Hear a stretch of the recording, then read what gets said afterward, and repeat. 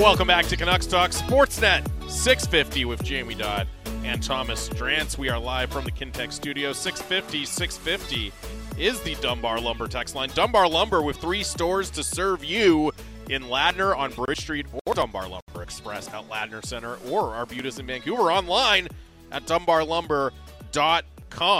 Kevin Woodley is going to join us in person here at the rink, which is always a treat. A little bit later, 1:30, that's coming up with Kevin Woodley, so make sure you stick around for that. But before we do that, lengthy, interesting commentary from Rick Tocchet today. No surprise after the team day off yesterday. You know, the pretty pointed, terse commentary on Tuesday night. So lots to get into with Rick Tocchet, and here is the head coach of the Canucks speaking earlier today on Canucks Game Day. Well, that's the word, Cage. Consistency. We got to find our consistency back. For me, it's playing. I think what's kind of creeped out in our game is we're playing slower. It was kind of like when I first got here. A lot of regroups, a lot of people holding on the puck, and I think when we play faster.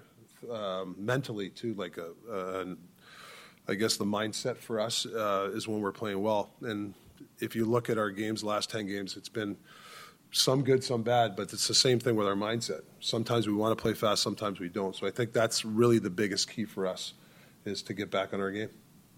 Is that what much of yesterday was spent about? I know day off, not on the ice, but what was some takeaways for the guys yesterday? Were some conversations or anything like that? Yeah, no, there's actually a lot of guys today, and even some guys texting, which I love about our team. They'll text, they know that they're not playing well, and they recognize it. That's what I love about our players, is they're accountable. So, we're going to correct it. Coach, you were a right-handed shot that scored a bunch of goals in this league. I'm just watching the way Brock Besser is blossoming under your tutelage. What have you seen from his game that's allowed that to happen? Well, he's scoring in different spots. It's not just in the slot.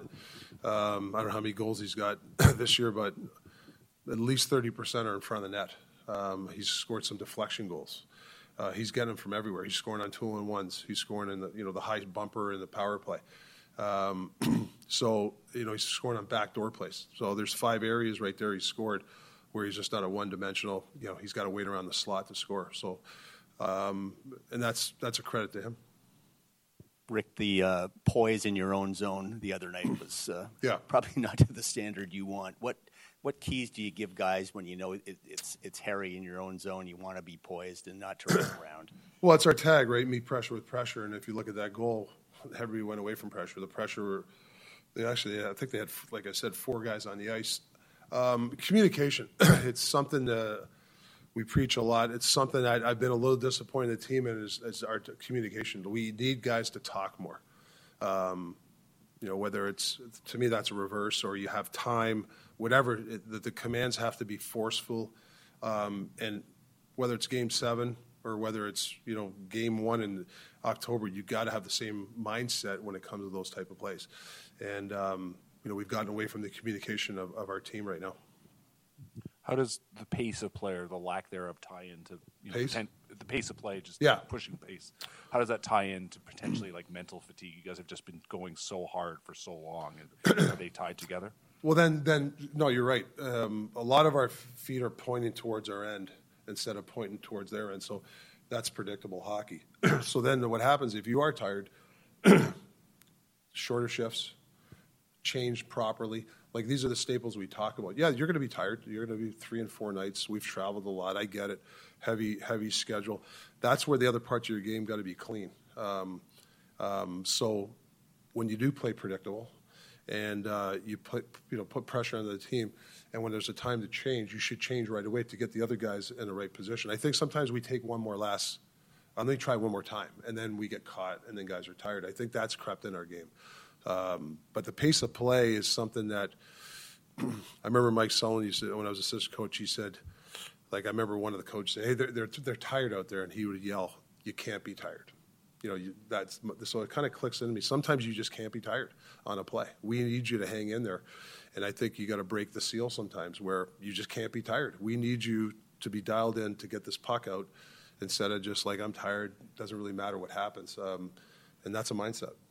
Does Kuzi need to look at how he's had success, or can he look at a guy like Höglander and see how he's found his way the way you need to play? Well, I think both. I think looking at his shifts or looking the way you practice, there's too many times where it's just not Kuzi, a couple other guys, but Kuzi mainly, where he should be the first guy in the forecheck, and for whatever reason, he always ends up behind everybody. And you can't play that way. The odd time you make a wrong read, I get it, because it makes the other guys in your line play slower. If you're F3 and he's going behind F1, now F3 doesn't know, what do I do now? But if he is the guy first on the puck, F3 knows exactly where the puck's going, then he can be aggressive. So that's why, when you look at a guy like Miller, when he plays with guys who play with pace, it really helps Millsy's game. But if he plays with guys that are a little slower, he's going to struggle. So that's why it's very important that Kuzi understands that if he's F1, he's got to be F1. You can't be F2 or F3. He's got to push the pace. Hi, Coach. Just to put the spotlight on you for a second, 500 games as a head coach in the NHL. Can you talk a little about your journey that's really been this 2,000-game journey that's included your time as a player, assistant, and now as a head coach? Just learning from different journeys, different teams, different people you've been in contact with, guys I've worked under, organizations, learning a lot, learning from some of the best coaches in the league, some of the best players. Like even learning from our players here, we got, really good hockey players that I've learned a lot from. So it's, and even the coaches in the past. And you try to put yourself in, there's going to be different times of the season, team's not playing well, what can you do something different? Hey, team's playing well. What can you do to make it sustainable? Should you have a day off? These are the things that you pick up over the years that from experience from talking to other people and seeing what's worked. And then also being, out of the box thinkers. Like I like thinking of different ways. Do you practice 2 to 3 days in a row? No, I don't believe in that. I think maybe it's okay to practice really hard, have a day off, and then play a game. Like sometimes, maybe 5 years ago, I like, you're crazy to do that. But now I think it's a good way of your temperament of your team. So those are the things you pick up from some of the experienced people you've worked with. JT was a bit late coming out of this. I think you might have been as well. Anything to that? No, nothing. No, we actually were talking about a system thing, and we just got lost in time. So yeah, that was just something. It was important that we talked. It was something that he wanted to talk. It was great. So yeah, no, that was it. No big deal. What about? It looks like you're going with DeSmith tonight. Yes. You've given Thatcher kind of his longest run of the season. He played 8 of his last 9. Yeah. Giving up a few more goals than usual in the last 3. Are you seeing anything there that makes you want to go back to Casey quick here? No, it's not him. I think it's our team thing. We're giving a lot of those tap-ins to the side, a la that game, the 6th goal. I've seen a lot more of those where, you're getting that backdoor goal again. It's crept in our game. And I think, so all fairness to Thatcher, there's a lot of those goals. There's nothing he can do. We got to give him a chance. That's why I like him playing. Our team defense should let him play half the net. And lately, he's playing post to post, like that goal. There's been too many of those tap-ins to the side. And every coach, but mainly me, that's my biggest pet peeve defensively. When you give a team an easy goal to the side of the net, it drives me nuts, and we got to clean that up. Last one for me, just PK. Last 8 games, it's slipped a little bit. I think you've given up goals in 7 of your last 8. Is there something specific you've seen there? When to be aggressive and when not, we're caught in between again. It's almost like our team right now. We're caught in when to be aggressive and when not. We changed a couple things for tonight, but I think we're obviously giving up the middle a little bit too much, like that goal the other night. There's been too many of those type of goals, which I thought we were better at the first 10, 15 games of the year. And I haven't looked at the stats, but it seems like a lot of teams are scoring near the end of their power play. And I think I told you guys a couple of days ago, our clears have not been good this year. Like when we've had time to get the puck down the zone, we have not been consistently getting that puck out. And I think that's probably, I think Yosi said there was about 8 goals we just gave freebies because of that. So if you take 8, just even if you take half of that, 5 power play goals that we go to, our penalty kill goals because of that, all of a sudden, instead of being, 20-something, maybe you're like 13th. That doesn't look as bad. So it's the freebies for me. Looks like Nils Höglander is going to be moving up the lineup to start this game. From day one of you coming into training camp this year to this point in the season, what's changed in his game that's giving him this opportunity? Well, I think that his energy. I thought last game for me, there was one encouraging time. He actually got a puck, and he had the puck by himself. We had a change, and he entered the blue line. And usually, I've seen in the past where he tries something, he loses the puck, and the other team went the other way, and he held the puck. He took it low, and he held the puck. Two guys were on him. He had the technique that he's been working on, and he held it. He gave it to Petey. Actually, Petey tried to throw in front, Petey had two chances. It was a great play. Petey somebody in front, or he could have gave it to Mizey. Either one. But my point was that he's been working on that, and he didn't lose the puck there. That's a step in the right direction. Now it's the consistency for Hoggy is to continue to do those little things because it's that's part of it. And he's playing with Millsy. Like if he can be a forechecker tonight and help Millsy on they're going to get a lot of puck possession. Speaking of the Niels Amon, the other Niels, with him coming into this league now, I know he's getting some penalty kill time from you. Getting some minutes here up and down as the kind of season goes on. But what is it about his game that's keeping him in the lineup every night that you're liking? Yeah, I mean, I think this Seattle game was his best since he's been here. I think for him, he's got to play a fast style of game, and he's struggled a bit, and it's the same thing with our team. Sometimes his feet are pointing. He's pointing not the right way, like he's waiting, and I want him to play a very fluid game of playing fast, dictating where the puck goes. That's when he's at his best. We showed him the Seattle game. He was just first on the puck. Now he's waiting, playing a waiting game, so we don't want him to wait. If he goes offside, I'll live with that. Like instead of him waiting. So need him to get back to playing fast too. It's a product of our team right now. Rick, in the first month of the season, your ability at the top of your lineup with that five-man group we've talked about a lot, Miller, Hronek, Hughes, to match up against the best of the best and at least come out ahead and at least come out even, but usually come out ahead was pretty key. Has that part of your game taken on a little bit of water of late? Because you did switch up sort of the defense pair that matched up with the top line, and you've got a run of really strong top lines coming in over the next week and a half. Is that something you're looking for answers? Well, I think if we and I know I've said it 10 times here about playing a faster game. I think and Huggy is part of it, and Hronek they're playing a little slower. Now maybe we've given them too much minutes and they're holding on pucks, and I think when you play slower, they've had to defend more. Teams are starting to teams are smart. There's great coaches over there. They're going to go, hey, when we play those guys, we're going to dump the puck in their corner, and we're going to get on the forecheck. And so I think if they understand the odd time, it's okay to rim a puck, or it's okay to just flip the puck out instead of. We don't always have to make a play. And I think we've had to defend more, especially with those guys because of the other teams.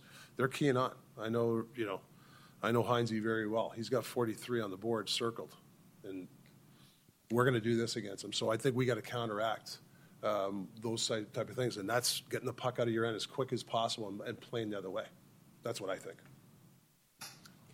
Coach, I believe you crossed paths with John Hines in Pittsburgh. Yeah. What have you seen from the Wild under the new head coach?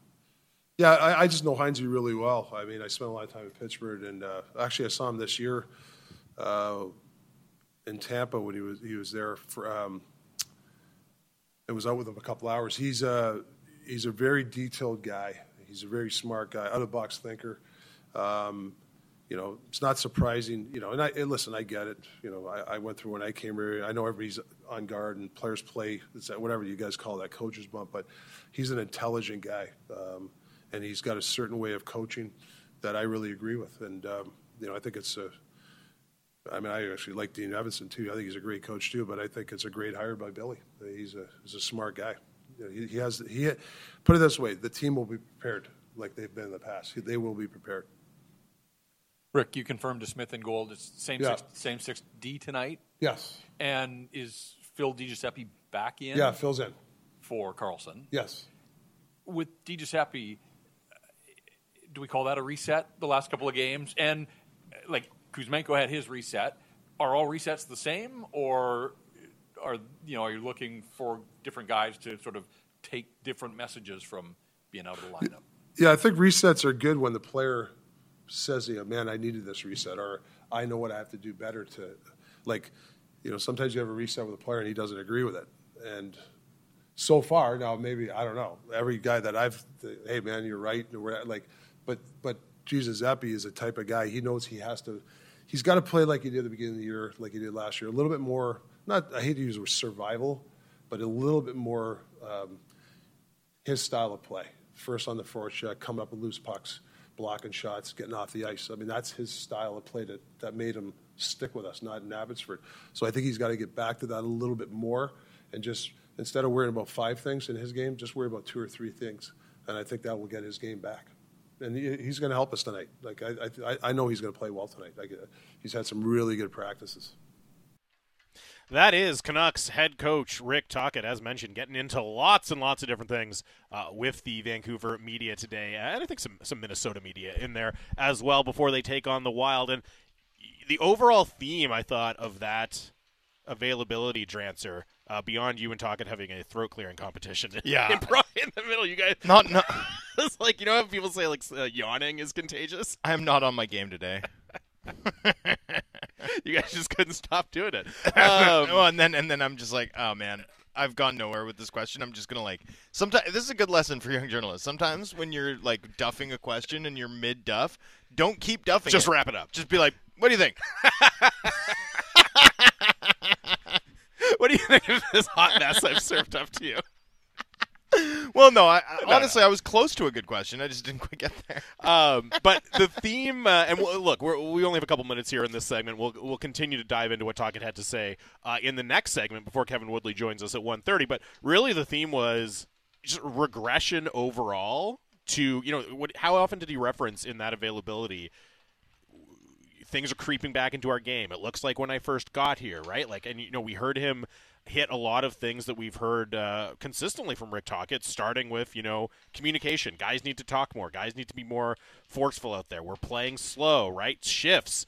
Hey, yeah, you're tired. That's great, but you're staying out there too long, and it's putting the next guys at a disadvantage when they get out there. And I thought that was just very noticeable, beyond the specifics. And we can get into a lot of them and, what he had to say about Kuzmenko's game and what Höglander needs to do and all of those things. But a lot of, and Tocchet acknowledged it, like a lot of what we would have heard from Tocchet last year when he came in and was really starting to try to put his stamp on this team. That's a lot of what he had to say today as well. Yeah, I mean, it's a really interesting moment that the Canucks are in because they're 16-9-1, right? Mm-hmm. This is still a team that's performed exceptionally well. They're second in the NHL by goal difference. And yet, you could tell after that loss against the Devils that they were really disappointed, that they were angry with where their game is at, and frankly where their game has trended over the last little bit. I thought that was notable, and I thought Tocchet's commentary in every respect reflected that. The Kuzmenko bits I thought were the most pointed by far, and we'll dwell on that, I'm sure, both with Kevin Woodley in segment 4 and in the next segment. Yeah, no doubt about it. And again, we kind of had this conversation after the Devils game, you and I, and you were making the point like, hey, this team is still in a really strong position. Hopefully fans can kind of look at that game and just focus on the entertainment aspect rather than the disappointing result. But as you said, the team itself was really disappointed. We know Tocchet was really disappointed after the game. And I think that stems from the fact that these issues might be uncharacteristic if you focus on this season, although to hear Tocchet say it, and I think there's some truth to this, right? He's looking at the last kind of 10 games or so of some of these bad habits really creeping back in, but they're not uncharacteristic if you extend the timeline back to certainly the end of the Bruce Boudreau era, but even, the Boudreau bump era and all of that. So I think that's where the extra concern comes in and the disappointment, because you're right. If you just limit your analysis to this season, then on balance, they've played very, very well, and they're still they're prohibitive favorites to make the playoffs. But I think what Tocchet is talking about there, and maybe what the disappointment from the players is coming from, is that they know if you go back just a little bit farther than that, then these things aren't coming out of nowhere, right? They're not coming out of left field. Yeah, I think that's such an interesting factor in how this team is analyzing itself, is there's this beast from the past almost, you know what I mean? That they're like trying to outrun. Oh yeah, or keep caged. Yeah. And every now and then like the beast in the basement just like bangs the door, you know what I mean? And everyone's like, "What's that?" What was that? But I don't know, man. Like, I just fundamentally think what we should be looking at is Tocchet's tenure. Like, if we're looking for a larger sample, just extend it to Tocchet. Just extend it to Tocchet's 53 games here, you know? And you look at that, and this team's performed pretty well. You know, I was sort of talking about this with a Canucks player in the locker room where it's like, you know, I thought they had such a bad defensive game, but it's hard for me against New Jersey, but it's hard for me to analyze it in some ways because it's like if you make 23 of 26 shots or 23 of 25 shots and the shots that you miss are narrow misses and then airball your 26th shot, I'm not going to say you can't shoot. And that's basically what I feel like we've seen from the Canucks defensively this season. For the most part, this has been a very hard team to break down, and then all of a sudden we saw the New Jersey can opener. So it's hard for me to even accept the like big slippage sort of take here because I just kind of feel like it was a burn the tape game. This texter says Drance just rimmed it out when he was in trouble asking his question. You didn't try to make a play. You're like, I'm in trouble. I'm just going to flip it out. 100%. I'm going to live to fight another day. Yep. Exactly. And that's why Rick Tocchet approved of the question, clearly. We will take a break. 650 is the Dunbar Lumber text line. We'll get into what Rick Tocchet had to say about Andrei Kuzmenko. I want to continue our conversation a little bit from yesterday as well about how this team can go about matching up against the other team's best players, because now with Niels Höglander playing next to JT Miller, I wonder if we might see a bit of a switch in that area. So that's coming up, plus Kevin Woodley at 1:30. Here it is, Canucks Talk on Sportsnet 650.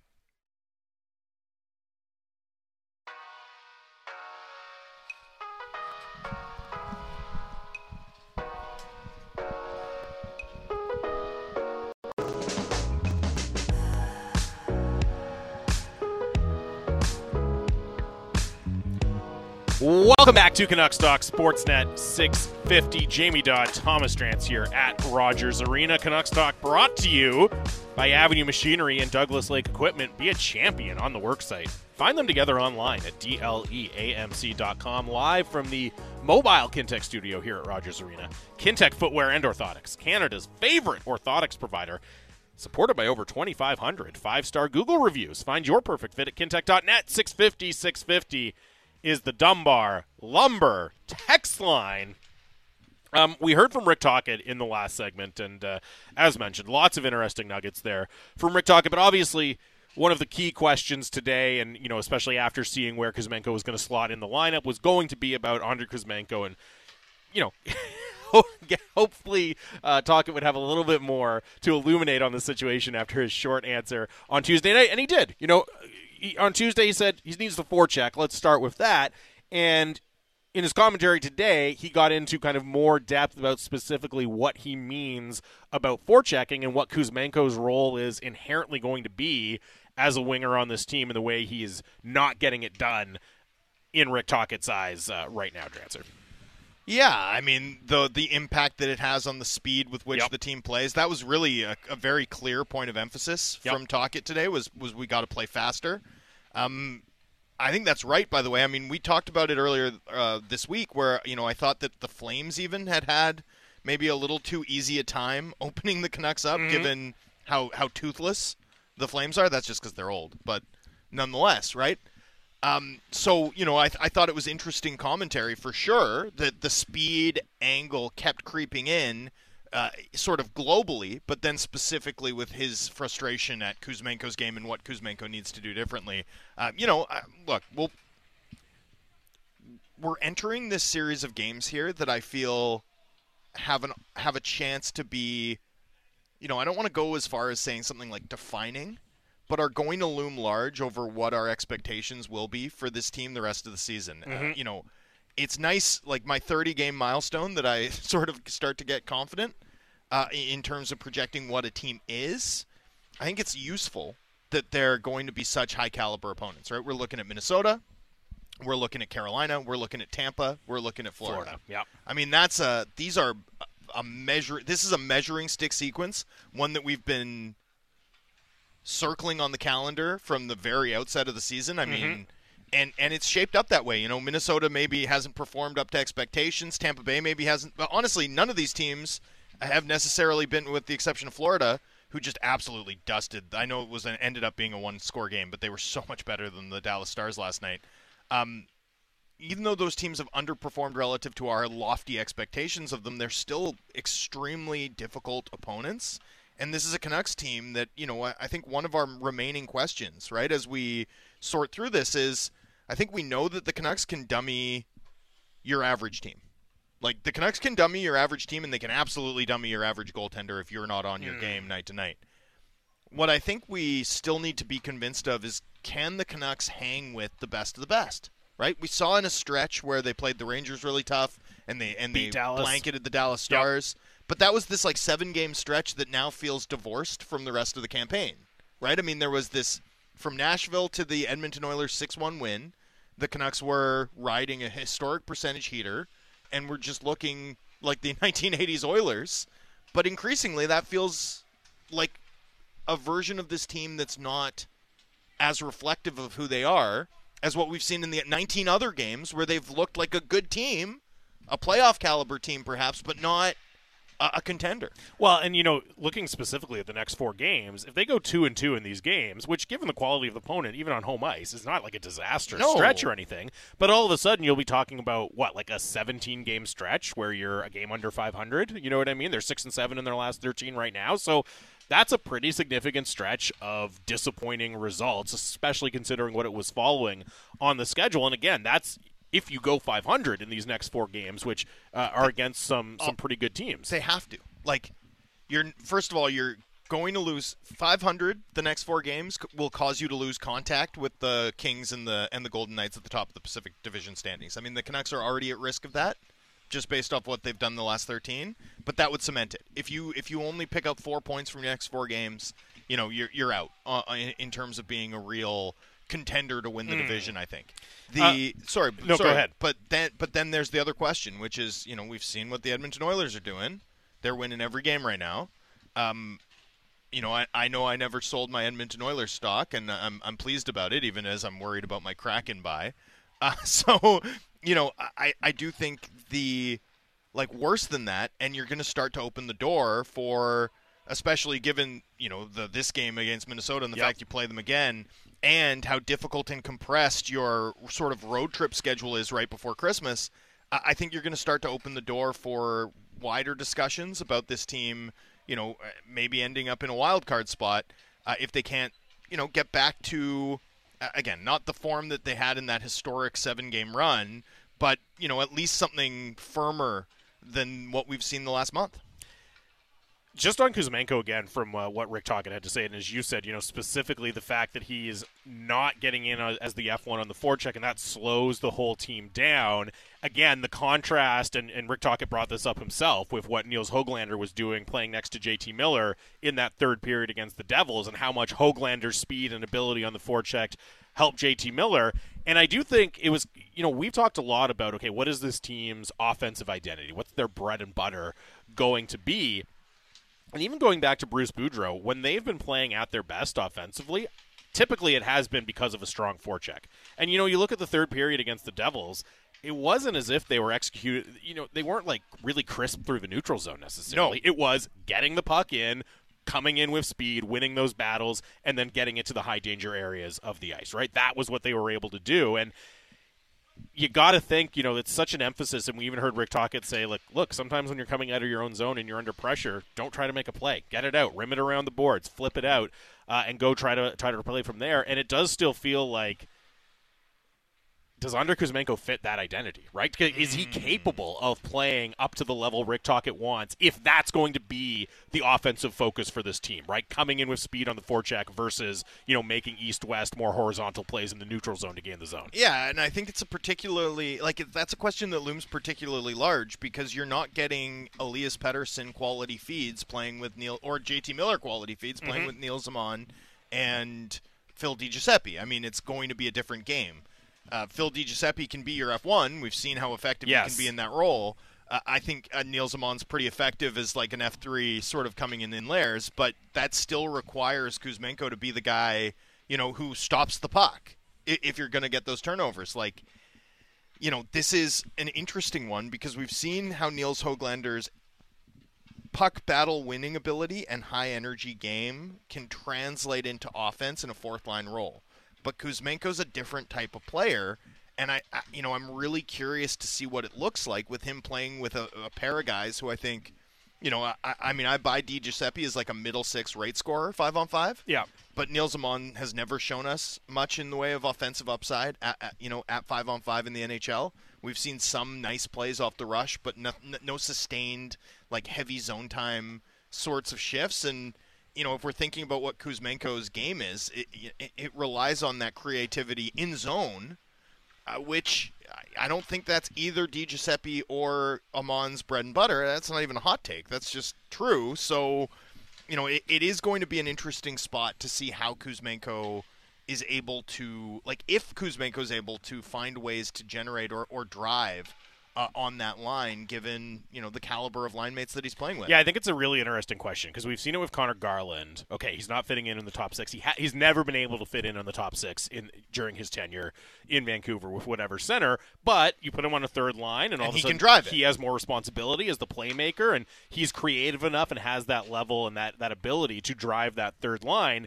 We've never really seen Andrei Kuzmenko be in that position to drive play and be the creative focus, right? The most skilled player on a bottom six line where it's your job to go out and try to find a way to get some offensive juice out of Niels Amon, right? Elevate Support your Phil teammates. Di Giuseppe. Elevate your teammates. Now, in some ways, it's if you wanted to put a real positive spin on it, it's like, well, that's an opportunity for Andrei Kuzmenko to show that he has something else in his toolbox, to show that it's, hey, I'm not just a passenger of Elias Pettersson. If you have to move me down the lineup, I can still find ways to provide value. It's just, given what we've seen from him and what we've heard Rick Tocchet say, like, I think it's fair also to be skeptical to wonder about how's that going to go for Andrei Kuzmenko tonight. Yeah, look, at some point, he's got to make the case.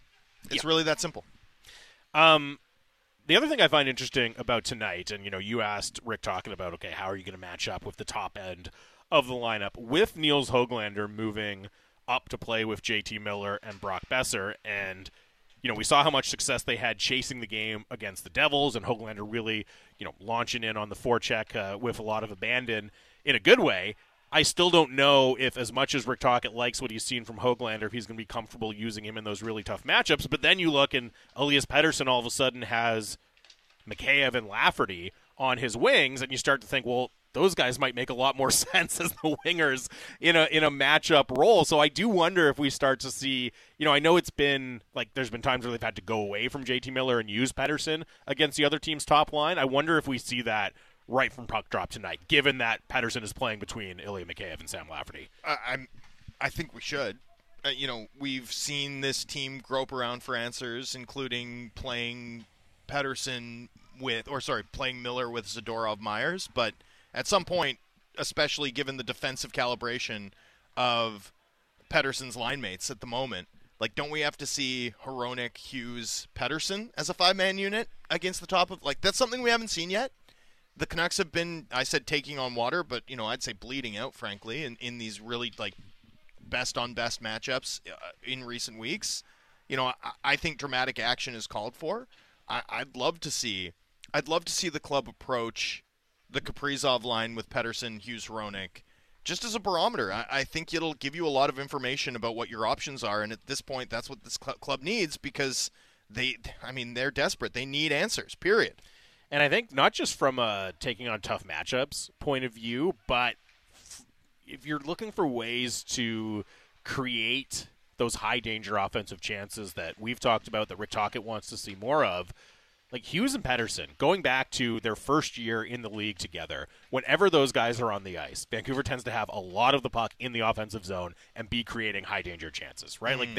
When those guys are out there together, that's been a very, very strong recipe for success for the Canucks. And so I wonder if not only now, and that was in a time where the Canucks supporting cast, I think, was not as impressive or not as strong as it is right now, and they were still able to tilt the ice and generate those scoring chances. So I think your best bet, if you want a unit that's going to not just go up and hold their own against other teams' top lines, but be able to play in the right end of the rink, get the puck into dangerous areas, maybe convert some of those chances. Like, I think you kind of you might need to stack Hughes and Pettersson on the ice together because we've seen that be so consistently successful throughout their careers. Yeah, although we've never seen it be consistently successful. In fact, we've never seen them get the opportunity to do it as a best-on-best unit. Yeah, as a matchup unit. Right? Like in the past when the Canucks have been sort of using them with discipline together as a group or sort of self-matching Pettersson with Hughes, it's tended to be with a punt going on, a bottom six line being thrown to the Wolves in a tough matchup, and relying on Hughes and Pettersson to drive positive goal differential. What we haven't sort of seen is them be entrusted with the responsibility or the challenge of overwhelming the opponent's best. And given how significant those matchup issues have been for this team over the last 2 weeks, let's see it. Let's see it. I'd love to see that be the approach tonight. And I think the calibration we now have on these lines, which is, Miller playing with a more offensively, Miller and Besser playing with a more offensively calibrated line mate as opposed to playing with a Phil DiGiuseppe type, and Pettersson playing with two guys who are super reliable defensively.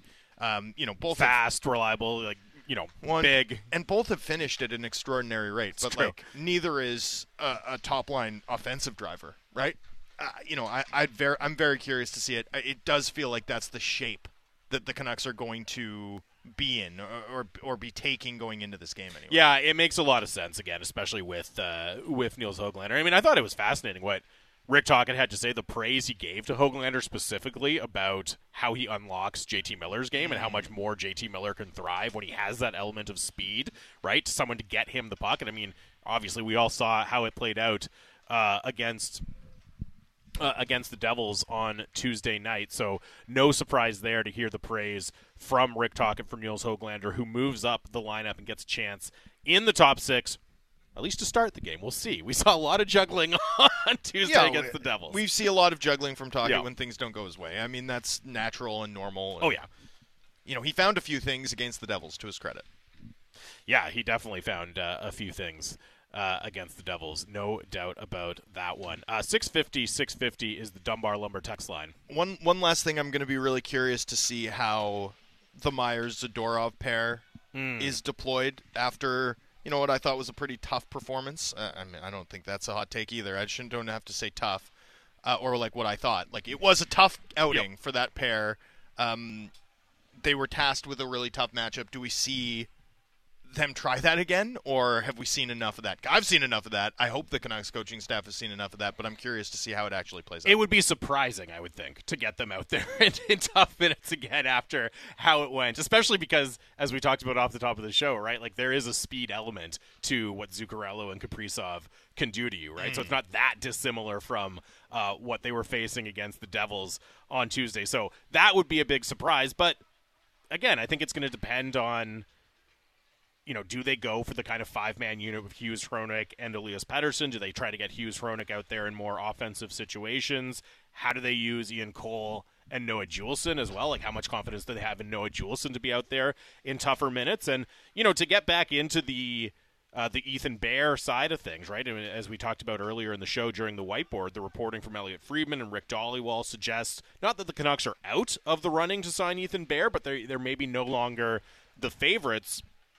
And that they, there's some factors, including cap space, that are working against them in their attempts to sign Ethan Bear.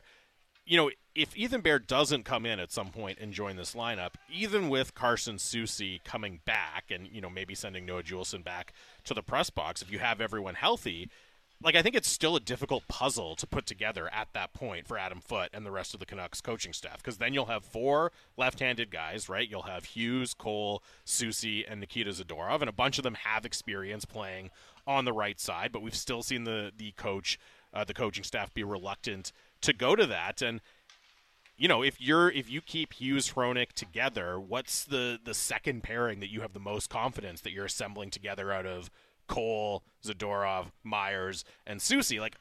They're going to have to figure that out on the fly. But again, you'll be excited to get the talent upgrade when Carson Soucy comes back into the lineup. We talked about it yesterday. You can see the impact he's had not in the lineup, but it's going to be a difficult puzzle to fit together as well, even when he is back. Yeah. I mean, for sure. And you're going to have to see someone probably move over to the right side without question. You have to. especially if the team's. And I don't know who unable that's to going land to be, bare. but like, well, it's Cole's got to be because he's got the most experience. Yeah. Although he was on the right side, like he was on the wrong side of the ice when he punted it, and it didn't really work out for the team the other night. So, look, Cole's got the most experience playing the right side. I'd like to see it now, man. I'm not gonna mince words here. Like, Wolanin's now back in the Abbotsford lineup. I understand that Juleson's probably sticking around in part because his PK results are better than most of his teammates. But, for me anyway, like a Zadorov-Cole pair with Myers-Wolanin, which we've seen work as a third pair in the past, that's something that I'd certainly be curious to see if the Canucks get to a point where they're trying it. 650 is the Dunbar Lumber text line. JY texts in this question. He says, is it fair to start questioning the degree of alignment between management and coaching? No. Considering the amount of investment placed into a winger that everyone can see is not a Tocchet type of player. And, of course, that's Andrei Kuzmenko.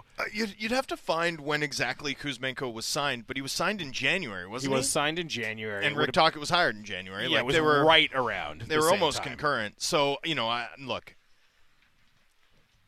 I mean, how much has Niels Höglander had to work? Like, how much success has Niels Höglander had to have to get this look in the top six? Mm-hmm. And I know people can say, "Oh, this is defensive zone coverage," or whatever ephemera you'd prefer to mention, but like, Garland can't buy a break, can't buy a chance in the top six. That's unavailable to him. Meanwhile, you've got any guy that this organization acquires, like Hronek, stapled to Hughes, Lafferty.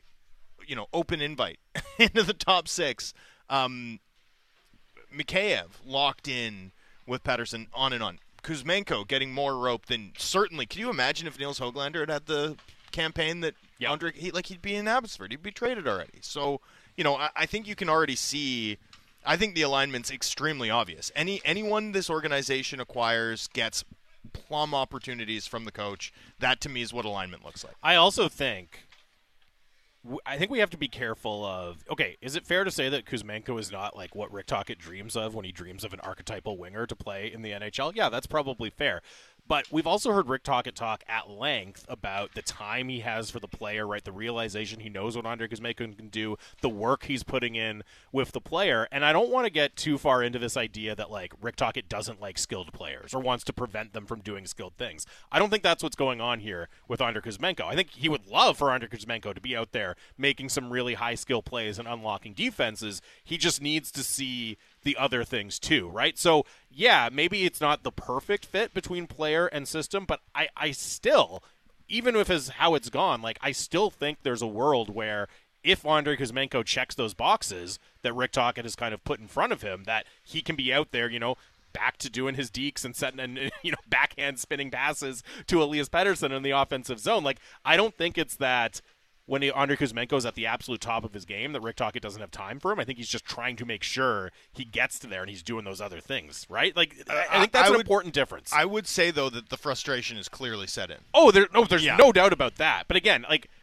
I think just because Andrei Kuzmenko is going to do most of his damage as a really skilled offensive player, I don't think that in and of itself means that Rick Tocchet doesn't have time for them. No. You know what I mean? And I think there's this idea like, oh, Tocchet, he doesn't have time for skilled players. He doesn't know how to coach offense. And I actually heard Claude Julien, of course, former NHL coach, on the Jeff Merrick show today. And Merrick asked him about, like, your reputation as just structured coach. And one of the things Julien said was there's this misunderstanding that if you're a really structured coach, you're kind of trying to prevent your skill players from doing things. It's like, that's not what it is. It's about putting them in a position to succeed where they have the puck more and they're able to do those really impressive things on a more consistent basis. And I think there's a similar thing here with Tocchet. It's not that he's allergic to guys trying things on offense. It's just there's some staples, as he would say. There's some other things that have to be checked off as well. Yeah, also, I mean, this is a team where your number one minutes guy, 5-on-5 is Brock Besser, skill guy, playing hard matchups. JT Miller's 2, Elias Pettersson's 3. Yep. Quinn Hughes and Hronek are leading the defense core in minutes. Like, come on. He runs the power play himself, and the power play is improved under his tutelage. Yeah, guys like Letang and company all swear by him. I think that's always. It's just like the dump and chase stuff that Green dealt with. It's like, I mean, he's running power play 1 in New Jersey now. The idea that The idea that coaches can't work with skill players or don't like skill players isn't the case. Coaches like guys they can win with, period. They just want to win. It's really not very complicated. All right, we will take a break here. You can keep getting your thoughts in 650 to the Dunbar Lumber text line. Kevin Woodley, our guy from NHL.com and In Goal Magazine, joins us in person here at Rogers Arena. That's coming up next on Canucks Talk Sportsnet 650.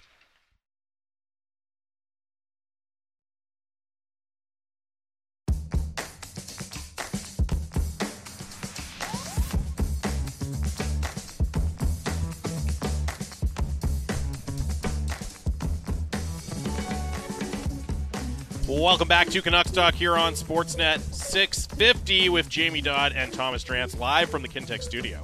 650 is the Dunbar Lumber text line. Dunbar Lumber with 3 stores to serve you in Ladner on Bridge Street or Dunbar Lumber Express at Ladner Center or Arbutus in Vancouver online at dunbarlumber.com. Now joining us in the booth here at Rogers Arena from NHL.com and In Goal Magazine. He is a presentation of White Rock Hyundai. Nice. Yeah. You got it.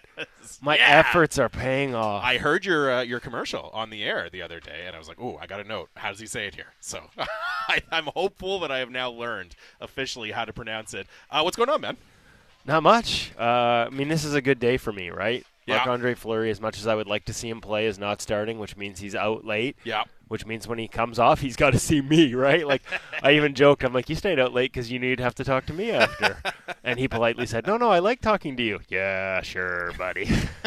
He's the nicest guy in the NHL for a reason. 100%. Okay, can we talk? One thing I'm looking forward to watching, one of my favorite things to watch before an NHL game, every time I watch a game that Marc-Andre Fleury either plays or backs up, is involved in any way. At the end of a warm-up skate, right, the end of the pregame warm-up skate, Marc-Andre Fleury removes the net.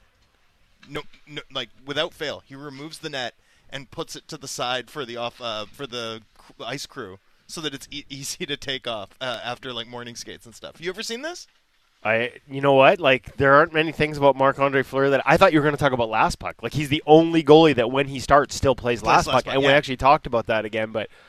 No, not surprised. He removes the net. It's amazing. It's such a like sweet little detail. You know what? We're talking about 1,000 games because he's coming up to that milestone soon. And as much as he's chasing down second all time in wins, like talk to Luongo about what 1,000. Like there's only 3-4 guys that have reached 1,000 game milestone. So like that's a big one, incredible. Right?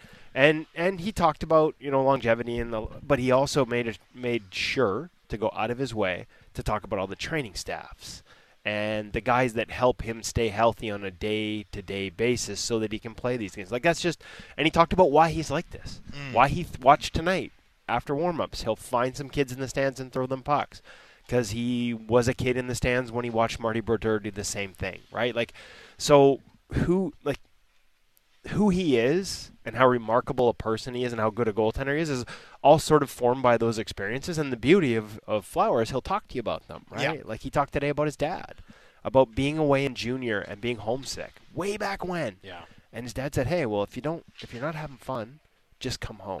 And to this day, it sounds like such a cliche, but right down to last puck and playing it, even when he's starting, fun remains a key principle for Marc-Andre Fleury. And that's why if his body allows him, like, I'm not so sure this is it. That's a question mark in terms of the health, but like he still loves the game. He still has this huge smile on his face. He's getting inundated by stupid goalie questions from yours truly. It's just, it's awesome. I love the guy. I love watching him, and I love seeing him climb. It reminds me of Lou. We aren't supposed to cheer as media. Right.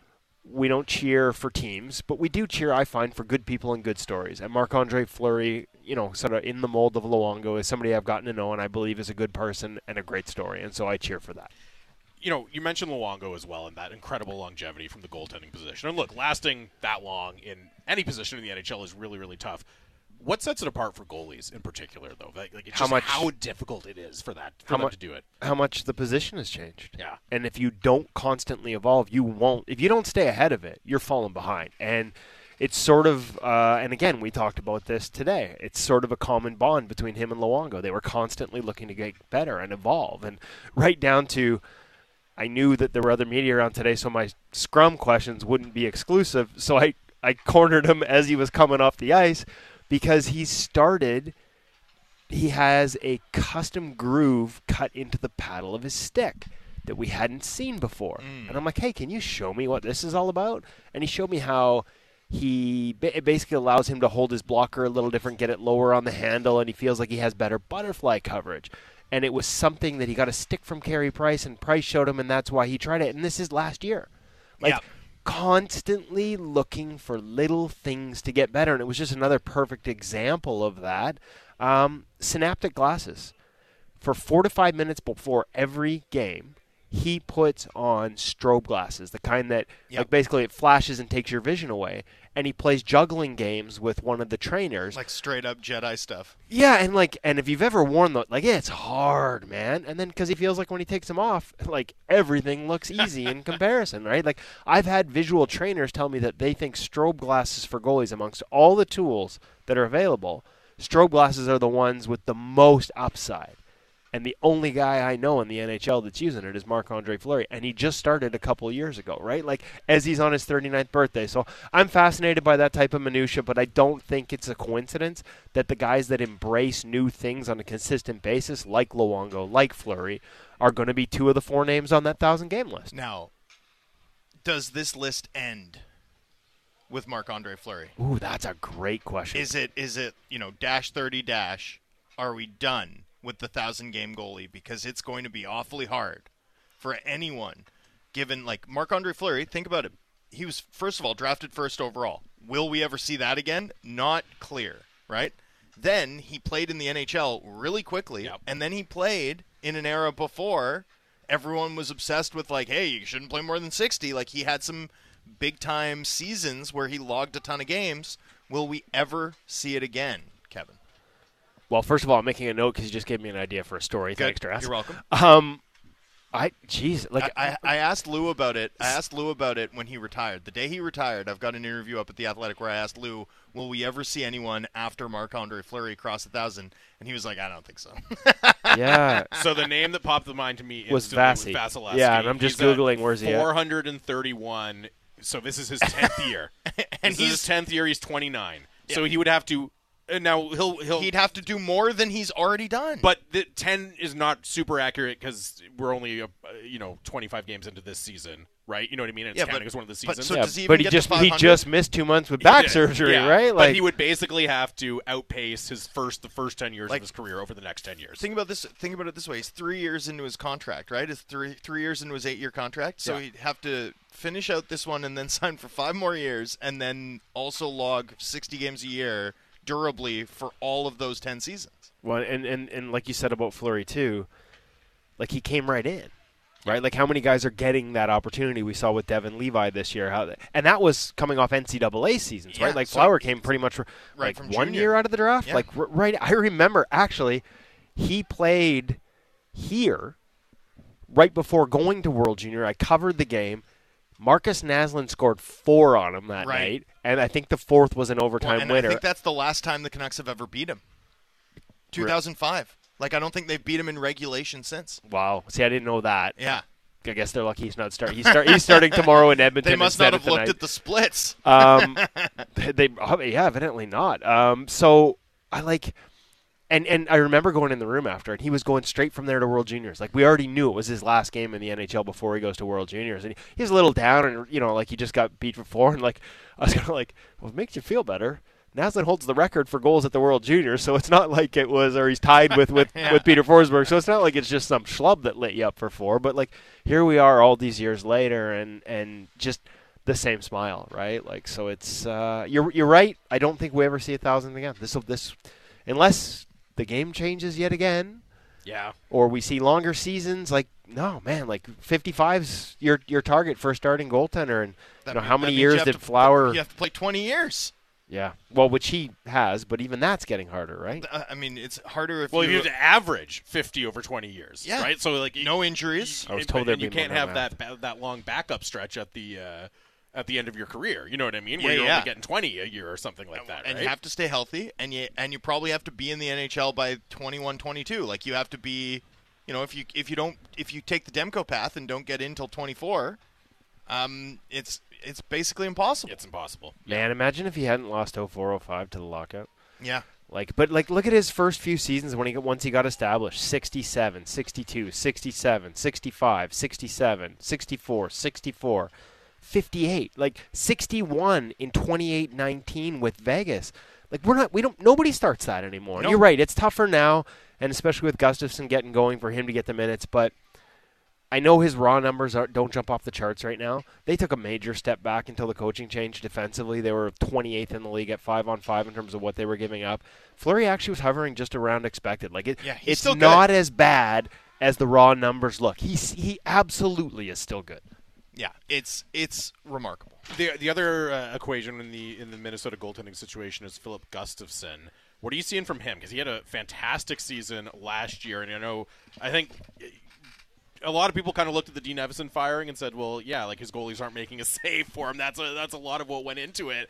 How much of it was the defensive environment? How much of it was the goalies? How much of it was just bad luck in Minnesota? Well, they're both intertwined, right? Yeah. That's the reality, is they're both intertwined. The expected save percentage for Gustafsson dropped 20 points, and he stayed at expected.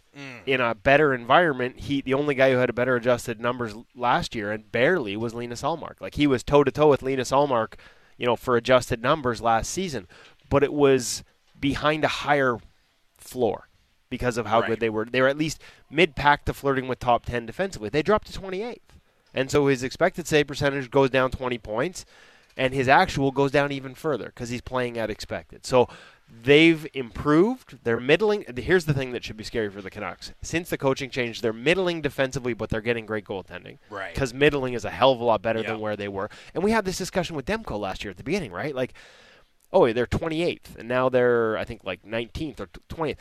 The bottom 4 or 5 of the league. That's a huge jump. It's not 8 spots. It's exponential. When you get into that tier, where Buffalo is right now, Ottawa is right now, and then everyone goes, oh, they can't get a save. I'm yeah, because that's Edmonton before the coaching change. There's a certain level you hit, and it's just it doesn't matter who your goalie is. Yeah. He's not bailing you out.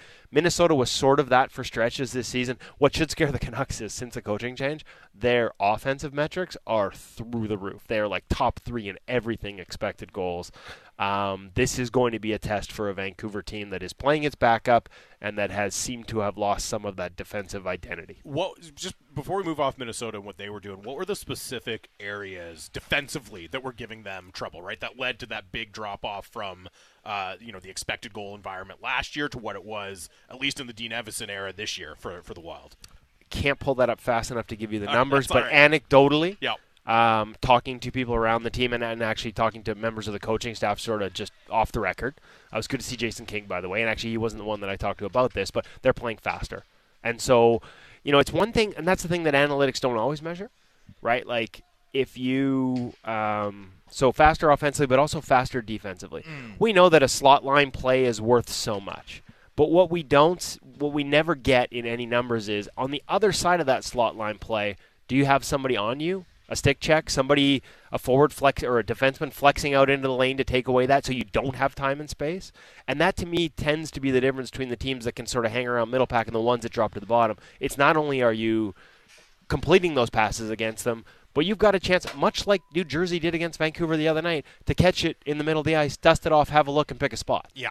Well, so I'm curious to get your thoughts on this because I texted you on Monday thinking, oh boy, I thought their defensive game against Calgary was one of their worst of the year. They still won the game. I don't think there was a huge appetite in the market to consider that. And the numbers didn't really back up my point of view, but I was insistent on it. Doesn't sound like you. Yeah.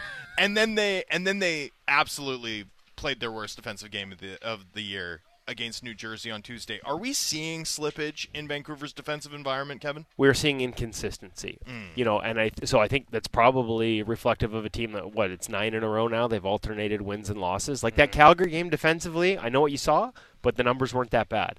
Jersey, we're right back to Tampa Bay and Philly. Yeah, actually, only 3 times all year have the Canucks given up double-digit high-danger chances against, according to ClearSight, and they were Philly, Tampa Bay back-to-back on that road early, and now New Jersey.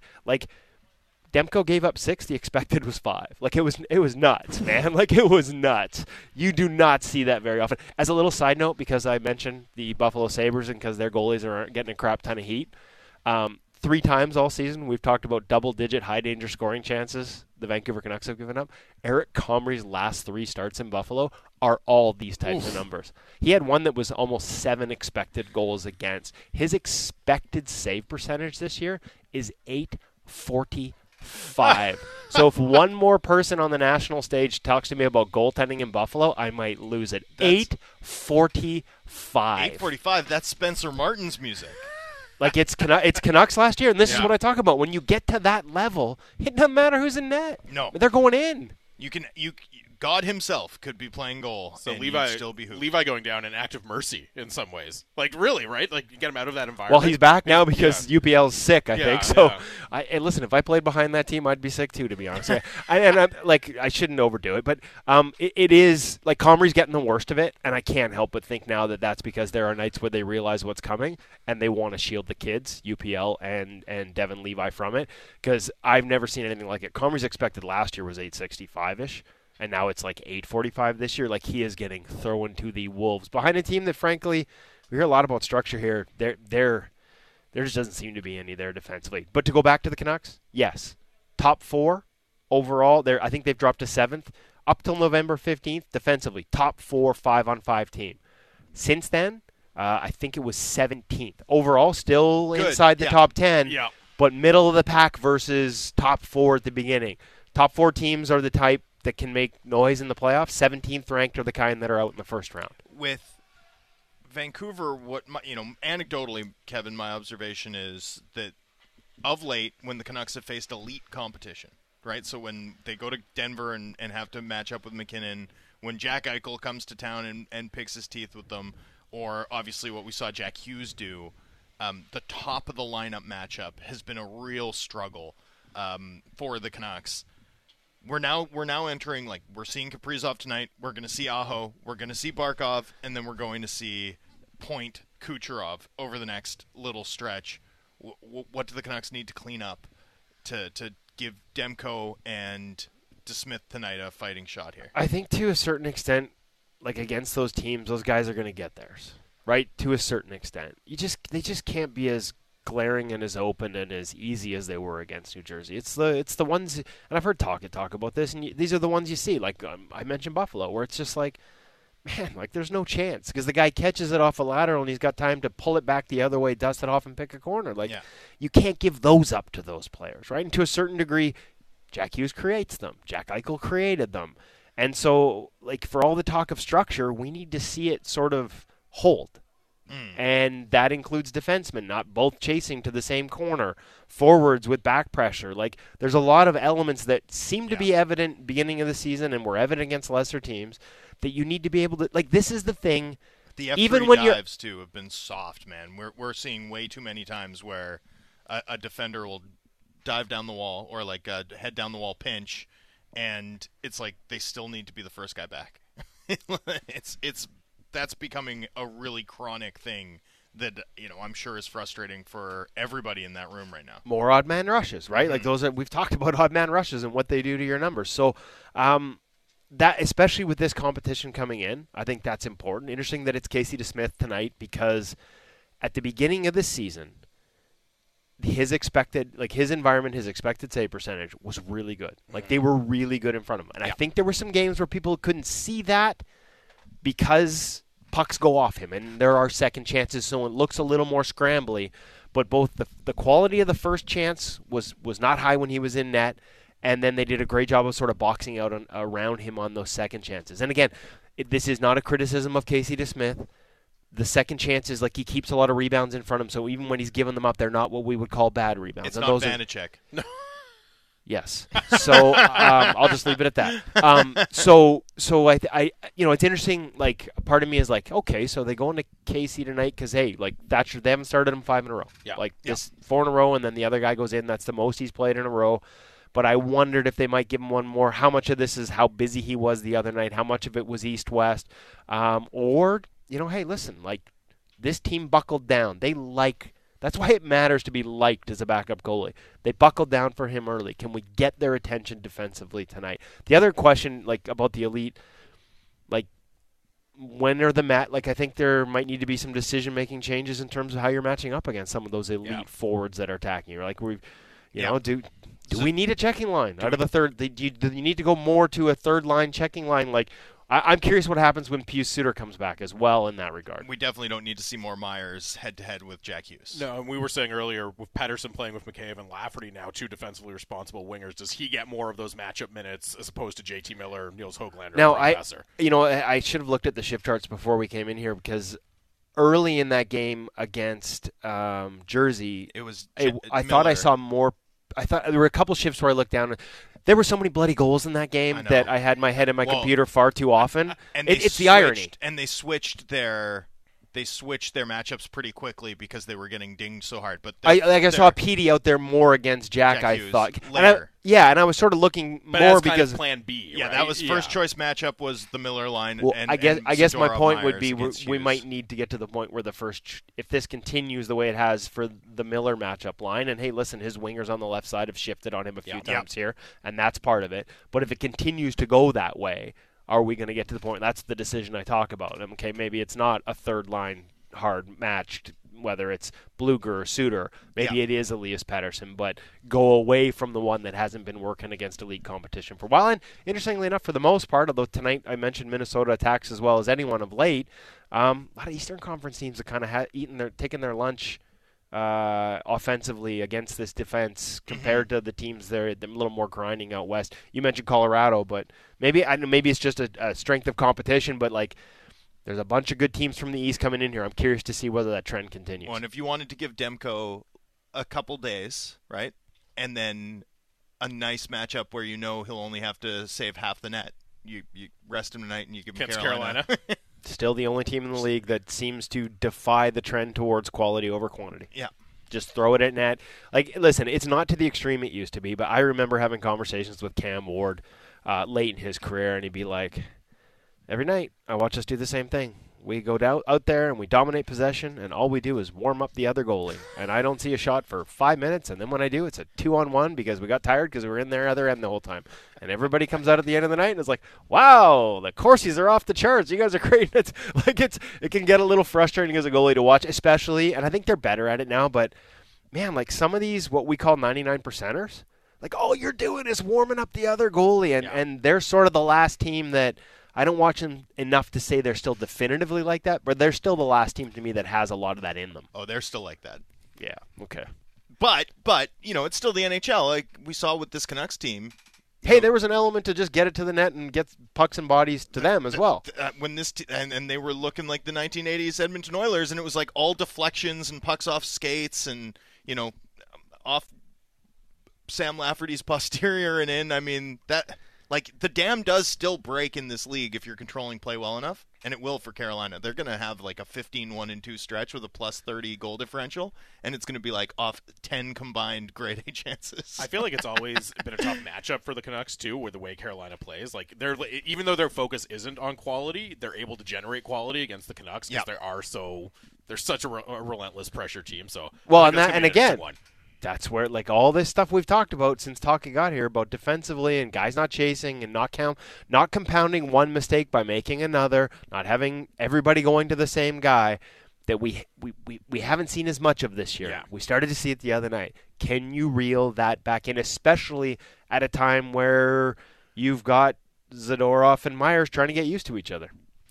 Woodley, we really appreciate it, man. Thanks for doing this. Thanks for coming up and chatting with us. That is Kevin Woodley on Sportsnet 650, brought to you by White Rock Hyundai. Visit the showroom on King George in White Rock or whiterockhyundai.com. Two for three or for three on Hyundai. Now. The only downside is when we called it Hyundai, Trance had like the puns going, like just like it's like dad jokes were just off the charts. Woodley, man, thanks as always. Enjoy the game tonight. We'll do this again soon, and that wraps it up for us today. We will be back tomorrow with the Friday edition of the show to break down tonight's results. Keep it right here on Sportsnet 650.